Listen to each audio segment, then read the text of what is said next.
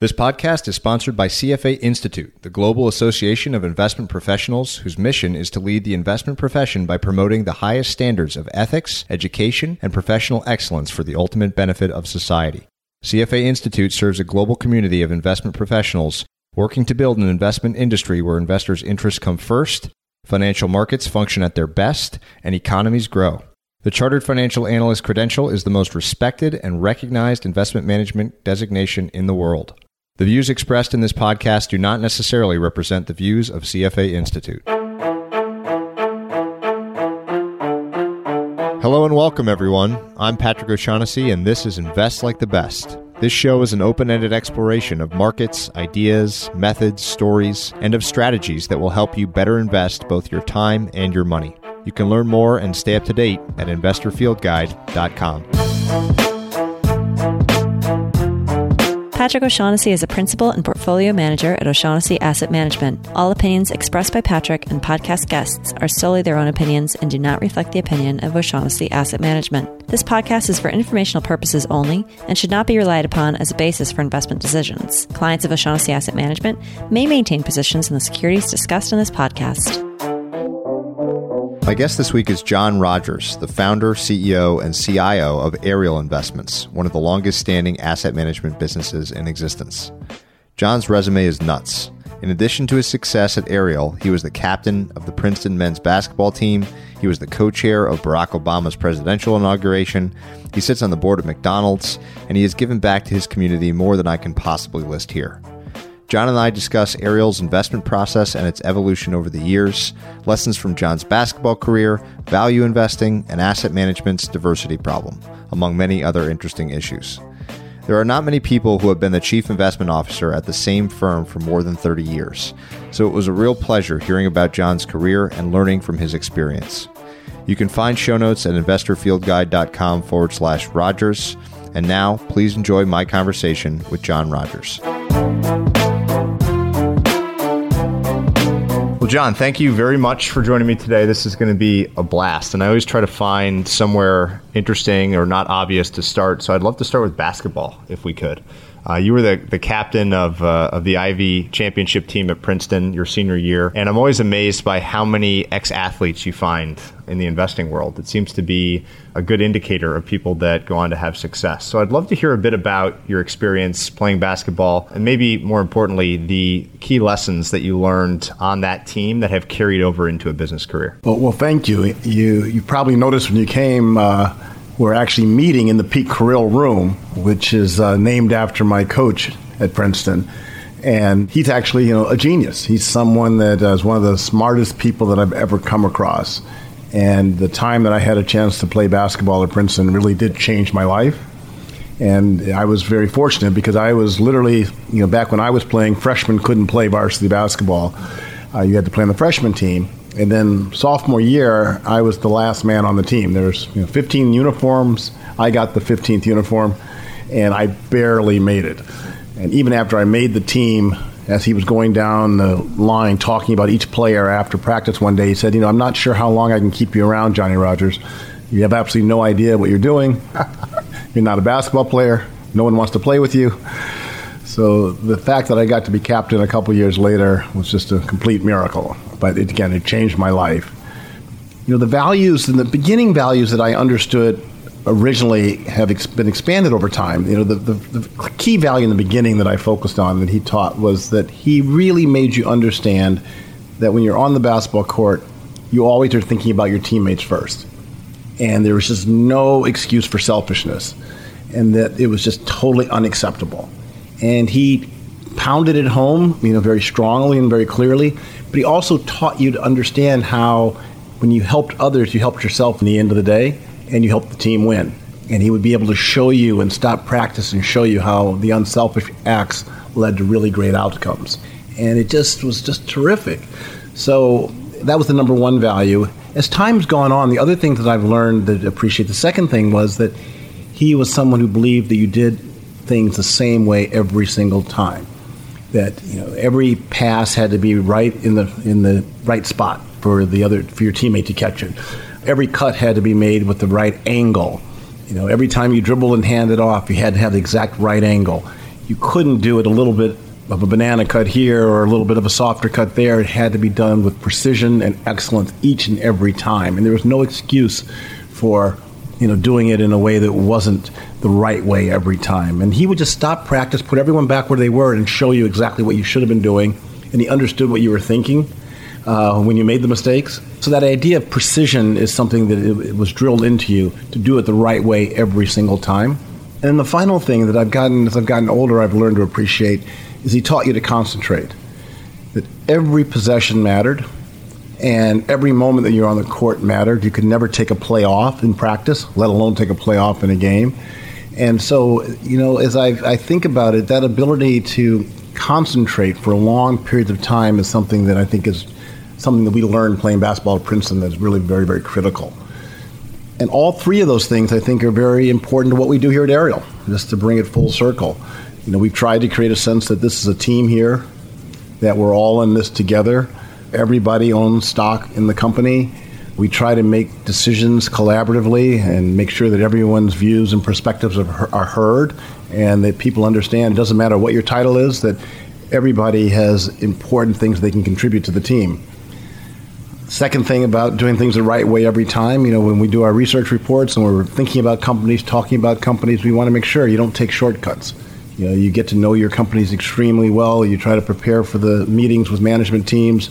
You want to read everything there is to read, and you're going to do it every time with precision and consistency. And that's something that I try to pound home here.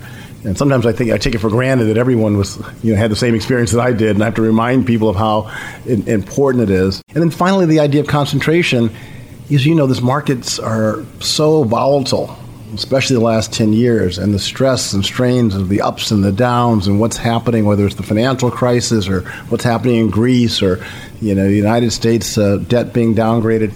You've got to be able to keep your wits about you when there's an enormous amount of stress going on and so much change going on. And I think being able to concentrate and stay calm while everyone else is kind of rattled is an important skill in this industry. You already mentioned an example of that idea of consistency, of always preparing the same way and doing the work. I'd be curious what the cleanest analog is on the Ariel side of this idea of stopping practice. I love that, where the coach would stop practice and reorient or point things out. What have you found to be the most effective ways of doing something like that with the investment team? Well, what we do, and I'm sure a lot of firms do this, so I don't think it's too creative or original, but we do try to do postmortems on the companies that have not worked, and to make sure that we come in prepared where everyone has read everything and reread the research reports that we created ourselves, reread thoughts from other analysts and sell side and buy side, and then come in and say, what were we thinking? How did we miss this? We really do think that's an important part of the discipline of putting everyone sort of back where they were when we made that decision, and to try to create an atmosphere so we understand what went wrong the last time so we don't replicate that mistake in the future. I think that's probably the number one key thing that we've tried to do that's sort of consistent with what Coach would have taught us to do. So I'm in town meeting with some large capital allocators, and the number one question that they all ask is, what is your edge? Which is the appropriate question, right? In incredibly competitive markets that are arguably more competitive than ever, I'd love to start exploring your investment process. So everyone's got their own way of starting with a large universe of thousands of stocks and narrowing it down to a portfolio. So in as much detail as you're comfortable, I love to hear about people's different investment processes and how that can manifest in an edge versus an overall market. So how do you start? Well, that's an interesting way you talked about that, because I think the process is actually different than the edge. Because for us, I think that it's important to have the process, as I said earlier, to make sure you do things consistently and the research reports are written thoughtfully and as thoroughly as possible, and that you've explored everything. And that each of our analysts knows their industries extremely well. So they know the best companies in their sector and the worst companies in their sector. And they know the cheapest stocks in their sector and the most expensive stocks in their sector.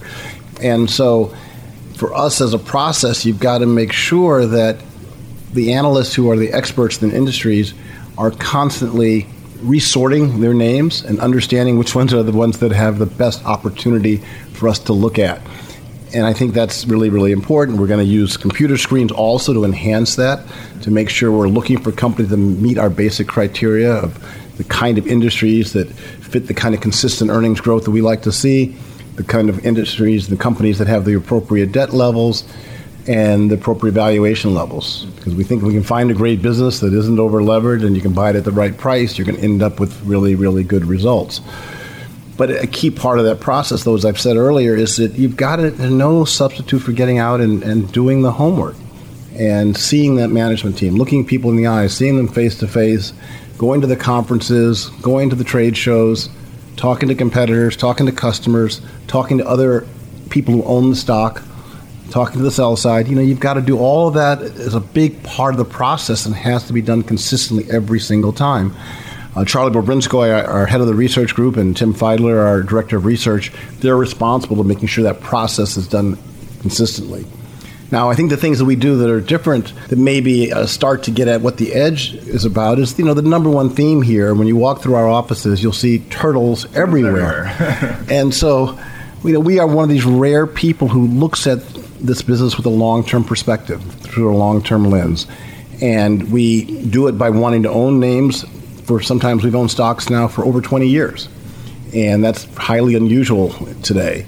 And when we go out and talk to management teams, they all tell us you're one of the rare firms that comes in and wants to talk about 3 and 5 year and 7 year strategic plans, not the 3 and 5 and 7 month, results. And that ability to have that long-term perspective is something that I think really does distinguish us. And it helps us to build better relationships with our management team. And it helps us to, from a behavioral finance standpoint, not get caught up with all the recency effects and all the noise of the current moment that can sometimes distract from making the right judgments about the quality of that company. Because we're going to be buying companies often when there is that temporary bad news. And that ability to look out over the horizon and see what that business can be like once you get back to normal is something that I think is rare in this industry. And I think maybe that's probably at the heart of our edge, is that ability to look out further than others and to see kind of what things would look like once the sun is out again and the clouds have drifted away. And I think most people have a hard time doing that. They just get caught up in the now. Everyone pays lip service to being a long-term investor, but very hard to actually execute on. One of the trends that interests me is the decline in the average tenure for CEOs of public companies. So I'm curious how you think about finding companies and then management teams behind those companies that are set up where the incentives are longer than the 3 months to 1 year, which has become, unfortunately, that quarterly earnings report has been such an important thing on Wall Street. Screening for cheaper stocks, responsibly leveraged stocks, that really resonates with me, obviously, as a quant. But if you're going to hold a company for up to 20 years or at least 5 years, how are you investigating or evaluating managers? I think a couple things are critical here, and I think these are things also that's a second part of the edge, is that one, we learned this from Warren Buffett. We borrowed this clearly from him, of staying within your circle of competence. He often talks about, this shouldn't be like Noah's Ark where you own 2 of everything. And so number one, if you know your sector really, really well, you know the companies within the sector, you're going to know then the management teams within that sector and be able to determine by talking to all the companies who are the most outstanding managers and who are the weakest. And who's been there for the long term, who's had the best experience, who are the honest brokers who are going to tell you the truth as they know it. And I think, again, that sense of expertise allows you to evaluate managers from top to bottom. And I think that's really, really critical. I think also this idea we talked about earlier, being long-term, we build relationships over time, and so you really get a chance to see which management teams deliver on what they said they're going to do. We talk to managements every quarter, and you can see which management teams are doing what they said and executing their plan consistently and not finding excuses when things go off track to explain away why things didn't go well, but are going to be saying, we had to make this adjustment. Here are the reasons why. We made a mistake here. Here's how we fixed it. You want to see that kind of directness as you're looking for management teams. And I think that's more of an art than a science. And then the final part of it is when you're talking to managements, and again, this is something that I think we can do well. And we've actually used BIA associates to help us be better questioners. They really help advise you on how to ask the best questions and determine whether people are telling you the truth. You really want to be with people where you can sense that they are truly committed to doing what's right for shareholders.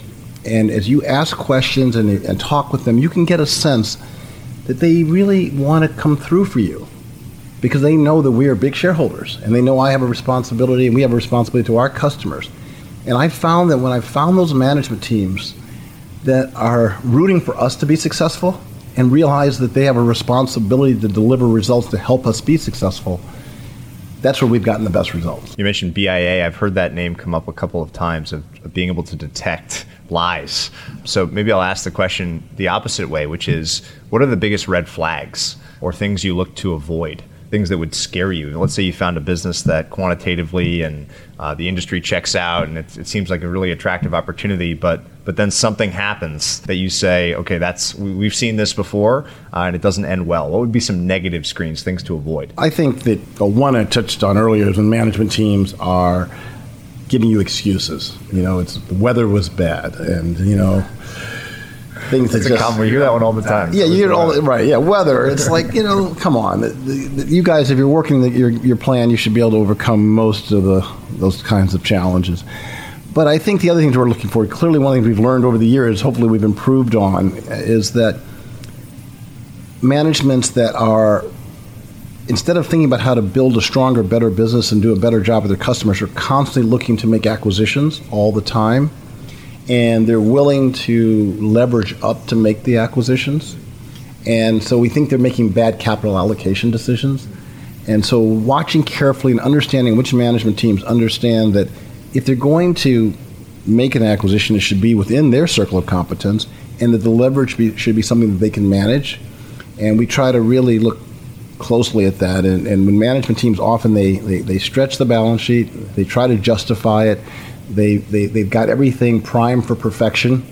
It's like, okay, we're going to be able to handle this because, the economy is going to stay strong for the next 7 years. There's not going to be a recession. Everything will be perfect. Interest rates will stay low. We'll be able to redo our debt and not understand that, maybe rates can go higher. Maybe the economy can get weak. Maybe there'll be a problem overseas somewhere in one of your divisions. And now you don't have that margin of safety because you've levered up to make the strategic acquisition. So that's where this whole idea around capital allocation is critical. And then the final thing, I guess, there's so many things, you could be, but one of the things is how much are they groupthink people? Or how much are they doing what's right because they know it's the right thing in their heart? So you see management teams now all the time, making decisions to buy back stock because everyone else is buying back stock. And they've been taught by the investment bankers or the sell side that if you keep buying back stock, you can goose your earnings growth rate. People will be happy. You'll keep activists away from you because you're buying back stock. And they're forgetting that you've got to be buying that stock back at a significant discount to its intrinsic value, or you're going to be destroying, a shareholder value. And so when you see people who just drank the Kool-Aid and are going down a path without being thoughtful about it, it's something that, we want to stay away from group thinkers. We want original thinkers as our management team. You said two things that really resonate, not only with me, but with our work empirically in the data. The first being that one of the best ways to avoid companies is, we call them empire builders. So the largest percentage increase in capital spending in the asset base, which sounds like growth and sometimes people think is a good thing, but actually the companies that have the largest ramp up in CapEx have tended to underperform. And acquisitions, goodwill, have tended to go on to underperform. And then the same thing with buybacks, where buybacks as a whole, obviously it's a huge trend, a return of capital trend in place of dividends often. But companies that buy back at expensive prices relative to the market do destroy value, do very badly versus the market. Whereas those that buy back at really cheap, at discounts versus their peers, tend to outperform, those stocks tend to go on to outperform pretty significantly. So this idea of you're one of the first that's talked a lot about capital allocation as a key part of the value equation, and I think that is an understudied and underappreciated way of finding great companies. CEOs that are thoughtful about allocating capital. I'd love to go way back to the beginning of Ariel. So in the early 1980s, you run one of the longest standing asset management businesses in our industry. And now it's great that you've got a team of analysts that know industry so well. But at the beginning, I think it was basically just you. So I'm curious kind of what the origin story is for your your interest, your curiosity, your spark in the world of investing. How did you get so interested in this job? Thanks for asking, because it is a well-known story, I think, here in town in Chicago, around the fact that my father, bought stocks for me every birthday and every Christmas after I was 12 years old instead of toys. And I always joked that it wasn't a lot of fun to go to the Christmas tree and find an envelope instead of a toy. But, it got to be kind of neat after a while, because what he did was he let me keep the dividend checks that would come in the mail every 3 months. And my parents are divorced, so when I'd go visit my dad on the weekends, I would read through the quarterly reports and the annual reports of the blue chip companies he had bought for me. And I just loved it, and we would talk about it, and then he subscribed to different newsletters, and I would read the newsletters when I was there, and it just became this passion. And then that led me to, going to visit his stockbroker, a man named Stacy Adams at Freeling and Company on LaSalle Street, and I would watch the ticker tape go by, the old Translux machines, and it was just fun. It was exhilarating. And so then finally, when I went off to Princeton, my father turned the portfolio over to me and let me trade it on my own. I found a broker across the street from campus, Mike Perkins at Laidlaw, Adams and Peck. And I would just go sit with him whenever I had a free moment. And he took me to the library at Princeton and showed me where I could find all the publications and all the other newsletters that I didn't even know existed, where you could get data and information and ideas of what stocks to buy. And I just loved it and just had so much fun with it. And so that's why, at the end of the day, as I was graduating, I thought, well, if you love the stock market, you became a stockbroker. I wanted to be like Mike and Stacy. And that's where I went to work at William Blair here in Chicago and got my career started. The only other thing that I'd add was an advantage. While I was at Princeton, we had to read A Random Walk Down Wall Street in our corporate finance course. And Burt Malkiel was actually the head of the economics department at the time.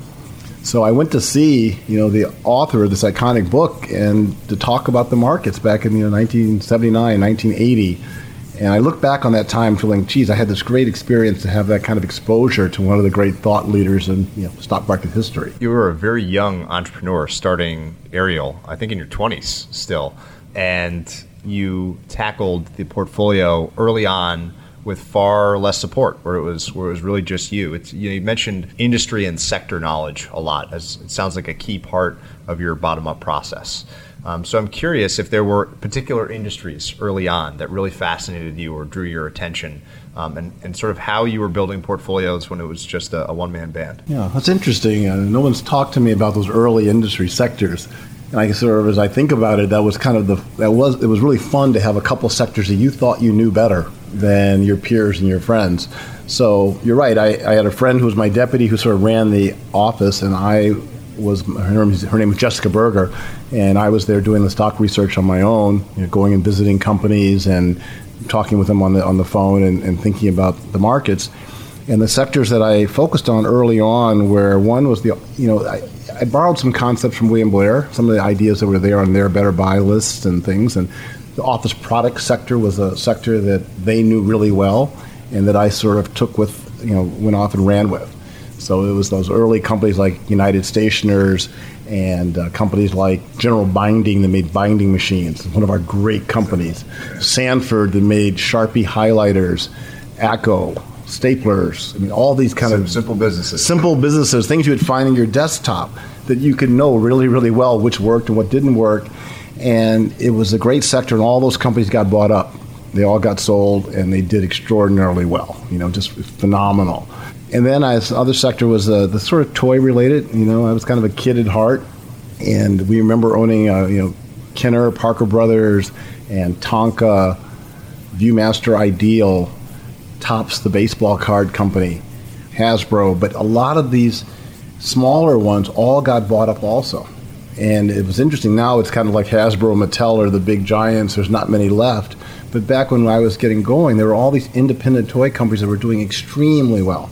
And the stocks did extraordinarily well, and they all got bought, which gave you a nice exit. So those are two of the sectors that really worked well for us in those early days. Really interesting. I'm curious how much the value investing ethos or philosophy was there from the outset for you, and whether or not there were sort of formative mentors, whether they be through books or people you actually knew. I always tell people that the first book I read that really just rewired my brain was David Dreaman's Contrarian Investment Strategies. And I'm curious if there was something similar for you in the early days and how much, kind of what the evolution has been in your thinking of value investing from start till now. Well, those early days, you're exactly right. And you captured it perfectly. There's some people you read about and some people you got to know.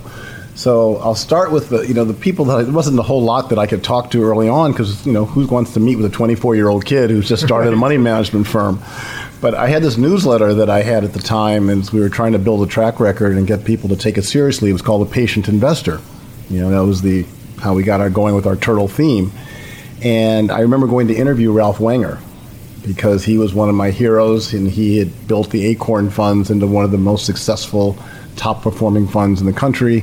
He focused on smaller companies, sort of value-oriented, but extraordinarily creative genius. Just even today when you go and talk to him or read things that he says, he's so original in his thinking, just fascinating, person.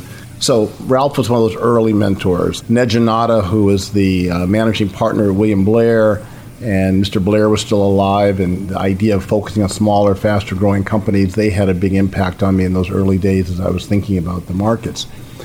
But the first book that really had a big impact was The Money Masters by John Train, where you read about the great value investors in that book. There were, you could read about John Templeton, you could read about Warren Buffett, you read about Ben Graham. They were all there, and that had just this extraordinary impact on me. I just loved that book, and I would send it to everyone, give it to everybody. I just said, you've got to read The Money Masters. It's the best ever. And after that, I evolved, and I, read everything I could, of course, on Warren Buffett. Just, because that's what we all do. We read for a living. You read every book. I read 2 investment books this last month. And then I ended up reading David Dreaman's The Contrarian Investment Strategy, and then the second one that he came up with afterwards. And they were amazing. The idea, and it was so consistent. And I think it was consistent with my own personality, of course, of being someone who could think independently, that didn't feel the need to follow the crowd. And the idea that you could be a true contrarian, it has to sort of be in your DNA. And so I love that book, and I used to send that to all of my friends and talk about it, write about it. And so some people I got to meet, like Ralph Wenger and Burt Malkiel, and then there are others that you ended up reading about, like David Dreaman and Warren Buffett. And then as the years have gone on, one of the nice things is then you get to meet people like Warren. And he's been here at the Ariel offices, and he has a conference room named after him. So he's seen his conference room. And those people just had a tremendous impact on me. And the final thing I would say, David Dreaman's book, I think is directly tied now to the the book that I just read on Daniel Kahneman and Tversky. Behavioral finance, I think, really got going under Dreaman's leadership about psychology in the markets. And it didn't have a title. It didn't have a, behavioral finance. Yeah. Exactly. It wasn't a department. You didn't have a Dick Thaler and others doing this kind of work. But I think he really was the early pioneer that hasn't gotten the appropriate credit for how it's all evolved. As somebody who's seen such a long stretch of the market in general, but also as a dedicated value investor throughout that whole time. Obviously, a value investor implies that you believe markets miscalibrate, whether it's for behavioral reasons, they get too pessimistic at the value extreme, too optimistic at the growth extreme, or for risk-based reasons. There's lots of potential we can't know for sure. But do you think that anything has changed about the prospects for value investing from when you started, when it was still, certainly none of the papers had been written about, demonstrating that value just works, right? And now there's quantitative strategies like ours that, find this evidence and orient portfolios. More and more people probably chasing this idea of value. Does that concern you as a value investor, or do you think that the difficulty of implementing it will always be a moat around the value strategy? I would go with the latter. I think the difficulty of executing it and thinking independently does allow for the moat that you suggest. And there's been times over the 34 years we've been in business where you underperform, and you sometimes wonder, is it because there's more competition and game's gotten harder? But in this last 10 years or so, to watch what's happened, you can go back longer. If you go back to the internet bubble bursting and how value investing came roaring back, you saw what happened we all saw what happened during the financial crisis, that if you had the courage to buy, during the spring of 2009, how everyone had given up on names, and stocks that people said weren't worth $2 a couple years later were worth $50. And so you've seen this in real time, how the groupthink takes over and the momentum takes over, and everyone just gets completely convinced that this way of thinking is the right one about an industry, sector, or a company. I just think we've just seen it proven more clearly since since the internet bubble and the financial crisis. And then finally, it's exacerbated now by what's happened with these active ETFs, where they're parsed in all these different kind of segments, and people are buying stocks for reasons that have nothing to do with underlying fundamentals, and based upon backward-looking data, and then they're put into these indexes. And so stocks are moving for reasons that have nothing to do with the underlying discounted future cash flows. And so I think there's even more opportunity being created because of this sort of the indexing that's happened, and particularly the specific indexes around the ETFs. Maybe to put some very tangible context around it today so people can grasp the idea even more, whether it be individual stocks or industries today in the Ariel Fund or in other funds that you manage, have some of these characteristics that you look for. So out of favor, maybe the reason the market has it wrong. To give a more recent example might be an interesting lens through which to view your philosophy. The one that we've been talking about a lot, the one sector, is the real estate services sector. And over quite a long time, we've owned Jones Lang LaSalle, or JLL, and then we added over time CB Richard Ellis, or CBRE. And we were on the phone with the management teams of both those companies in the last few weeks, and talking about the fact that this exact phenomenon was happening. Their stocks are trading based upon the fundamentals, based upon how they traded in the last downturn. So because these companies didn't do well during the financial crisis, when real estate collapsed, people thought, people wouldn't buy and sell real estate anymore. People wouldn't be leasing real estate. People wouldn't be doing outsourcing and everything. And so everyone just gave up on these companies. So now whenever there's a de-risking type of environment, or when people start to get fearful about the economy rolling over, these companies underperform dramatically. But that's based on their past, not the future. Because now these companies, since then, have diversified their product lines much more dramatically than people have imagined. So they're not so dependent on capital markets for buys and sells of real estate, but their outsourcing businesses become quite huge. Their real estate money management businesses are quite large, and that goes nicely with their traditional leasing and capital markets businesses. So they're much more diversified product-wise. They're much more diversified geographically. They're both worldwide companies, and they've gone out and acquired strategic businesses throughout the world. So two things have happened. It's become kind of a duopoly, two big global brands when it comes to commercial real estate. And they get all the diversification of all the different economics, economies around the world. And then finally, the balance sheet has been strengthened significantly since what happened. And, like a lot of people, they went into 08 and 07 and early 09, not ever dreaming we could have the kind of catastrophe that we had. And so they didn't have the margin of safety with the balance sheet they should have. Well, like a lot of companies, they've learned their lesson. And so now they're going to have a bulletproof balance sheet, so in case there is another economic downturn, they'll be able to weather it. So all those things come together to make this company a much more stable, consistent business for the long run than it was 10 years ago. But the market is evaluating it as if it's still the company it used to be. And that's in particular, and they get put into these different indexes, and real estate indexes or financial services indexes or high beta indexes, and it really shouldn't be traded that way. And we've often said they almost are hoping in some ways for a recession just to be able to prove that they're going to have much more consistent cash flows during the recession than they did the last time. You mentioned the idea of brand for those two companies, and I'd love to hear what you think about brand as an important dimension of evaluating a company, whether that's something that you are seeking out when making an investment, and if so, how you qualify or quantify a good brand. What does that mean to you? Like, you've mentioned the term the moat during our conversation today, and Warren Buffett, I think, is the one that sort of invented that term, and Morningstar uses it effectively.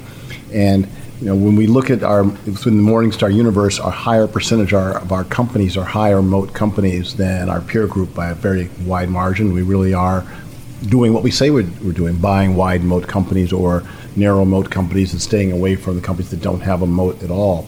So I start with that to say that to your question of the brand, if you have that strong brand, you should have a strong moat, and they should go hand in hand together. And we spend more time than anything in our research trying to determine whether that brand is going to be able to continue to maintain the moat over the next 5 to 7 years. Now, sometimes certain industries, having a strong brand is not going to keep you. It's not going to you're not going to. The moat can disappear even though the brand name is strong. We always use the obvious examples of the Blockbuster Videos of the world. The BlackBerries, great brands, and the moat just disappeared overnight. So you've got to. That's the big part of the art of this, is to be able to see which companies are going to be able to use their brand strength to maintain that moat. And that's the art, it really is. That ability, it's funny, Coach, going back to what Coach Carrill used to teach, he used to always say, vision is critically important to being successful as a basketball player, to see what's happening before it happens. And he said, if you don't have vision, I can't teach it. If you're legally blind, I can't teach vision. I think determining whether the brand's going to be strong over the next 5 to 10 years, it takes vision. Some people have the ability to see that far into the future and other people don't. And I don't think you can teach that. Warren has the greatest vision of all time. He makes it sound simple. But he has that ability to see 5-7 years down the road which of those brands that are the ones that are not going to be damaged by new technology, that are not going to be damaged by a new international competitor, something that can't be foreseen. I want to come back to the role of technology, and Blockbuster is the perfect example of new technology completely disrupting or making obsolete an entire industry. And that's, I think, a big hurdle for value investors, because that change can be exponential, and it's hard to stay away from that. But you mentioned this idea of vision, which brings me to a question that I was probably most excited to ask you today, and it relates to running the investment business. So less about the investment strategy, but actually running a business, specifically around hiring talented young people or seasoned people to work with. Because obviously, especially with your ethos of patience and slow and steady wins the race, I'm imagining that getting the right people is probably the most important thing that you do. But I'm always interested in this interplay of nurture versus nature, of someone who just has it, who has the vision that can't be taught, versus skills that can be cultivated over time. And I would love to just hear you riff on this idea of, let's say, for example, you could only choose one. You could spend all your time of a group of people just hiring, and then you weren't allowed to mentor them beyond that, or you would just be given a random batch of people with some minimum, experience or intelligence, what have you, and you'd have to expect that everything would come from the nurture side. Which would you pick? I would wish and hope that you could teach and train, but I do think my coach was right. It's the hard stuff is really, really hard to teach and to change people's DNA. Because, whether it comes to selfishness, people are going to, during tough times, it's going to show up, or this idea of being contrarian. You could be a contrarian, but then when the stock market's collapsing like in 08 and 09, the headlines are horrible, and Kramer's screaming on television, and stocks are going from 30 to 20 to 10 to 5. It's just so easy to fall into the groupthink of the moment. So I think, at the end of the day, I think these things are born in you and grow into you at an early age. Coach Carrill used to always say, by the time you're 18 or 19, I can't teach you to see. But I think he was also saying if he had gotten to you when you were 9 or 10, he probably could have helped you to see. So how do you do that in the hiring process? How do you find someone, how do you screen for someone that has that vision? Well, what we've tried to do is and we're still learning. This is a constant battle. So we've tried to be involved with a few key institutions and build institutional knowledge and relationships within those institutions that can help us to identify talent. And by far the best example of that is that, I was fortunate to go to the University of Chicago Laboratory School, which is owned by the University of Chicago. I went there for high school, but it's a pre-K through high school, And I got very involved as an alumni of the lab school and started having students here at Ariel for what they call the May Project, where the kids the senior year take a month of May and they come and work in a business somewhere or do something creatively or, philanthropically. And I I got on the board, became chairman of the board. I was on the board for 24 years, and so I actually had lots of contact and access to up-and-coming talented lab school people. Eventually, that led to me being on the University of Chicago board. And I started to have an internship program where we would have University of Chicago college students as interns, and then business school students from the Booth School as interns. And funny thing is, a lot of the parents of lab school students are professors at the business school. And so we really are kind of in this ecosystem of the University of Chicago, all the way from high school to college to business school to law school, through the faculty, through the administration, and being able then to get deep insights of which students are special and which people really are really loving the investment world. And they send us those students. And so we've had several people that we've got to know when they were 9th or 10th grade and watched them grow and had them as an intern, not only as a May Project student, but then later as a college intern or a business school intern, and then hire them full time. And several of our best people here at the firm are people, again, I've known since they were 14, 15, 16, 17. And you pick the ones that you think fit the culture and have the values. And we work at it, though. You know, it's not easy.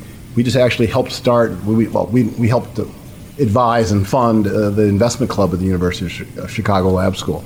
And we just had a whole series of the kids were here for an afternoon, and we're starting to get to know all these young people, and some of them I already knew, but we're pleased to be a part of all of that. And then finally, as you can imagine, because we've hired so many lab school people and University of Chicago people and Booth School, they tell their friends, and then it becomes kind of a self-fulfilling prophecy. Yeah, it flips the other way. I mean, it becomes easy for you almost. It gets easier, but it's still a challenge, and but that's how we've been doing it. And finally, we use Princeton and as another institution that I'm close to, and we find talented interns through that. And Melody Hobson, our president, started out as I met her when 17 years old as a prospective Princeton student when I used to be involved with making sure that the local Princeton students got interviewed by alumni.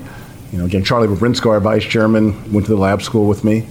That's how we do it. As someone who wants to run an investment business for the next several decades, or help run an investment business for multiple decades, from someone that has done that, what are some of the key business lessons you've learned in running a firm? Things that you feel have led to the success and the survival of a firm, which is rare for an asset management company to be around as long as Ariel has.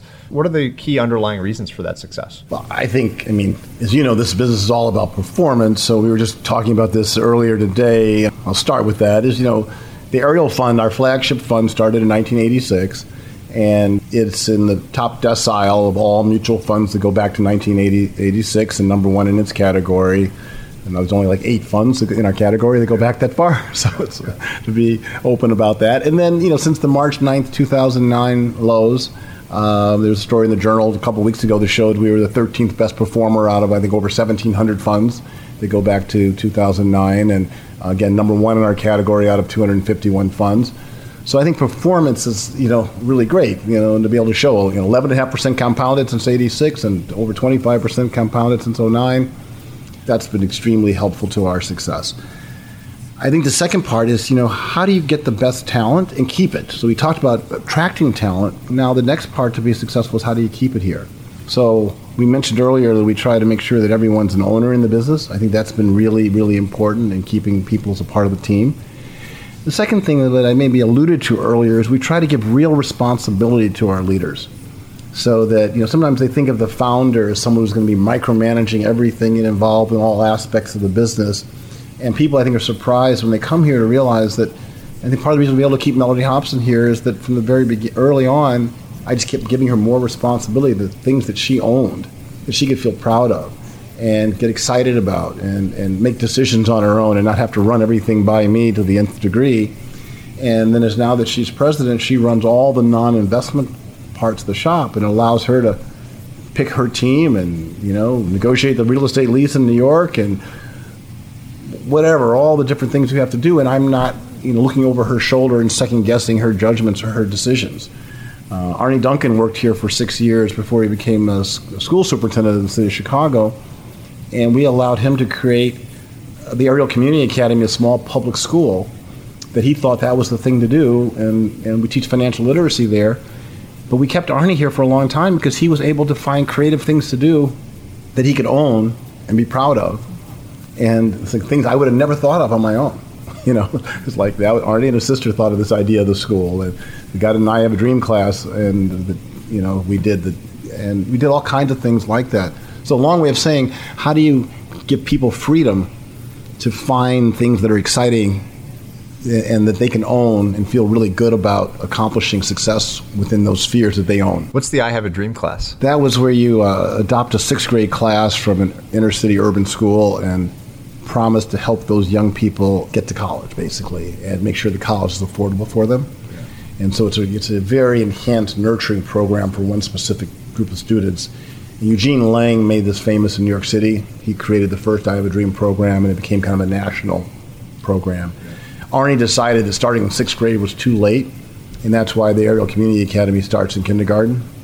And it's 20 years old, and as I mentioned earlier, we're teaching kids about the stock market there and giving kids real money to invest, and it's kind of fun. So you have done a tremendous amount in the community in all sorts of different ways, and I'd love to hear about those endeavors through the lens of kind of investment and rate of return.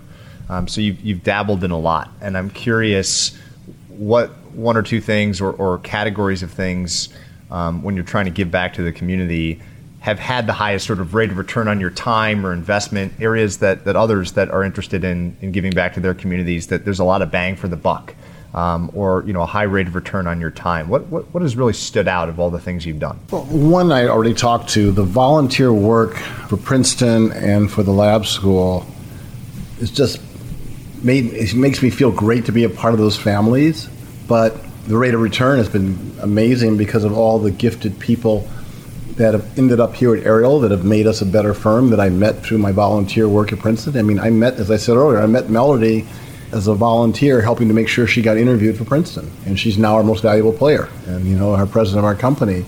So those things have just been clear, have been extremely important. The other parts of where, I've been active politically, and some of the best experiences of my life have being involved, helping a progressive candidate, being the finance chairman for Carol Moseley Braun when she became the first African-American woman in the United States Senate's history, and to feel like you're a part of that in some, small way. The memories are just magical. And similarly, getting to co-chair the Illinois Finance Committee for President Obama in the first term, and then getting to co-chair the inauguration. The fact that you feel like you were a part of this team that helped, Barack Obama become president of the United States was just magical.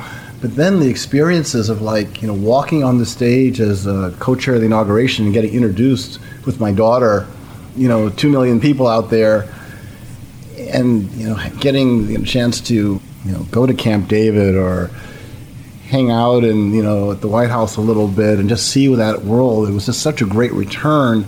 It's just something you'll never forget. You feel like you're part of something special. You're part of a special team. Hopefully you're making a contribution for the country. But then you end up with these memories that you could never replace. To see my best friend Arnie Duncan get to be the Secretary of Education and go visit with him and hang out with him and see what that life is all about. So that, and then the final area where it's been fun is that I've done a lot of volunteer work, like being a trustee at the University of Chicago and Princeton and other places, and then getting to be on the investment committees. So being on the Princeton Investment Committee, I got to meet Daniel Kahneman when he came after he won the Nobel Prize to talk to the investment committee about behavioral finance. It's like, wow, I'm learning about this firsthand from this genius that if I wasn't volunteering for Princeton, I would have never had a chance to meet Daniel Kahneman and learn all about behavioral finance from that perspective. And then to be involved with the University of Chicago and then get to know Toby Moskowitz and Dick Thaler and Steve Kaplan and other people who've thought deeply about the investment world and how to be better investors. And then to be on the investment committees with other leading investors who were running private equity firms, running hedge funds, running quant shops, from AQR to some of the biggest firms in the world. So you're learning about their thoughts on the markets and their thoughts on the world, and you can then compare yourself to them and figure out what you need to do better and how you can try to emulate or learn from those folks. So all those things come from being a volunteer. which sometimes people criticize. Geez, John, you're so active. You're not sitting at your desk. You're at that investment committee meeting. I was like, wow, I'm here with Daniel Kahneman. Like, where else should I be? I'm always struck by the nonlinear payoffs of networking. And you've mentioned Mellody Hobson a few times, where that's one person who's had an enormous impact on your life, on your firm. That I'm sure there's lots of other people who are great but didn't have that sort of impact. So there's this undercurrent in a lot of your answers of the power of network, and that building a quality, effective group of people is maybe the best investment that you can make, certainly on the business side, but also on the investment side, because of who you get exposed to and their ideas and how they might shape your thinking. One of the things that I'm interested in, especially given how much leadership you've shown on this issue, is the problem of underrepresentation of women and minorities in the financial services space. I don't know all the stats. I know the New York City one because that's where I'm based, but I think it's something like maybe 8% of financial services professionals are minorities, even though it's 16% of the general population, so a huge underrepresentation. I know you've done a lot, but looking back decades to today, what if anything has gotten better? Has it gotten better? And what can we do collectively as a financial services community to make it better in the future? Well, I think the first part of the answer is things have not gotten better. Here in Chicago, there's still the major private equity firms have never had an African American professional or Latino professional, let alone partner.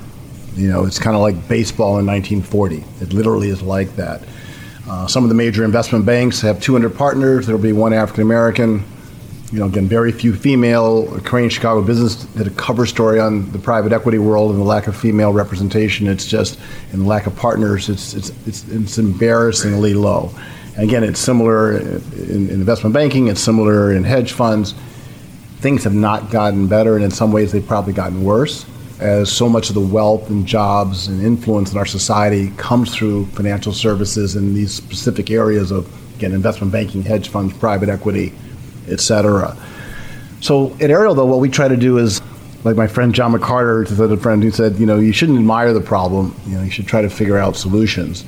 So one is this idea of being a model of how financial services companies can partner with urban public schools.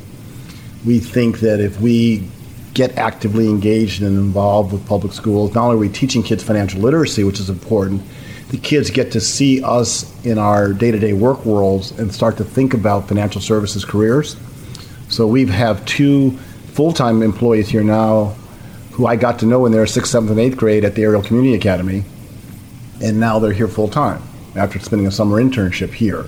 And we think if all financial institutions did that kind of thing, there would be much more diversity in their executive ranks. Second thing we've done is a relatively new thing. I gave a gift to the University of Chicago where minority students are now going to have paid internships in endowment offices.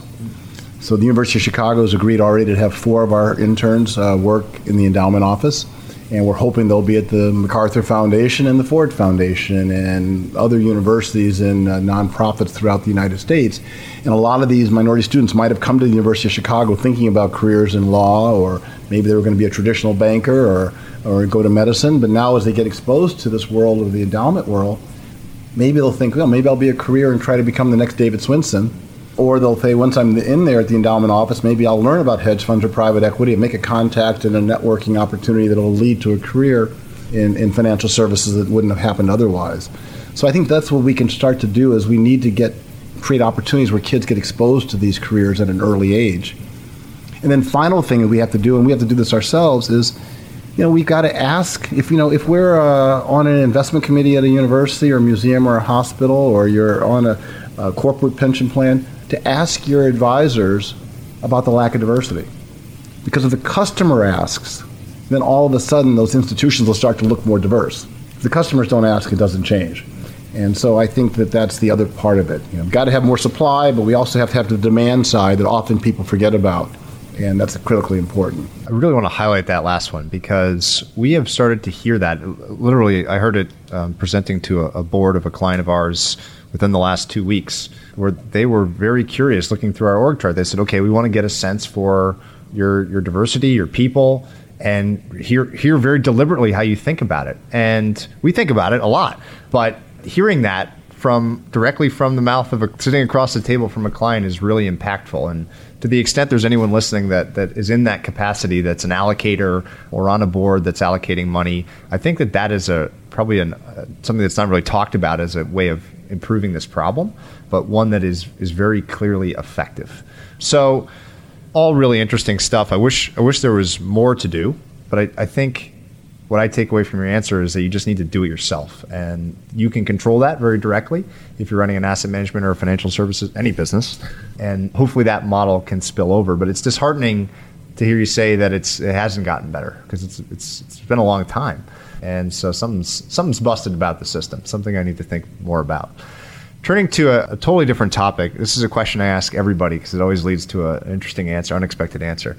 If you had to identify the individual most memorable day, one day of your professional career, what day would that be? From a professional career day, geez. Well, I mean, clearly the day I remember most was when the stock market crashed in 1987. I was actually at my wedding planner, planning my first wedding. And we're getting these calls constantly that the market was collapsing, and I remember at the time thinking that Warren always said you want to buy when there's maximum pessimism, or John Templeton talked about the same thing. I guess John Templeton said that you want to buy when there's maximum pessimism, and Warren always said you want to be greedy when others are fearful. So I was trying to execute that from the wedding planner's office, saying we gotta be buying. I think the other memorable day, though, was this, after the president got elected, he spent 3 days here at Ariel, and we were the temporary transition headquarters. So that first day after the celebration in Grant Park, to walk into our little offices here at Ariel, and the President of the United States is starting to form the government, and working out of our offices that morning, I think that's something that all of us here at Ariel could never forget. And it's kind of psychic income. You talk about how do you try to make a place fun where people want to come and stay. I think people remember that. This is kind of like a little bit of a special place. Doesn't happen to every LaSalle Street or Wall Street firm. It must have been totally surreal. What a cool experience. The other common question that I ask everyone is, what is the kindest thing that anyone has ever done for you? I think that those early days, there was people who really looked out for us, and so Cecil Partee was the city treasurer at the time, and he gave us our first $1 million account. And, here I was 25 years old, and, he didn't have to do it, but he had influence over the city of Chicago pension plan. And, he told my parents, I'd gone to grade school with his daughter.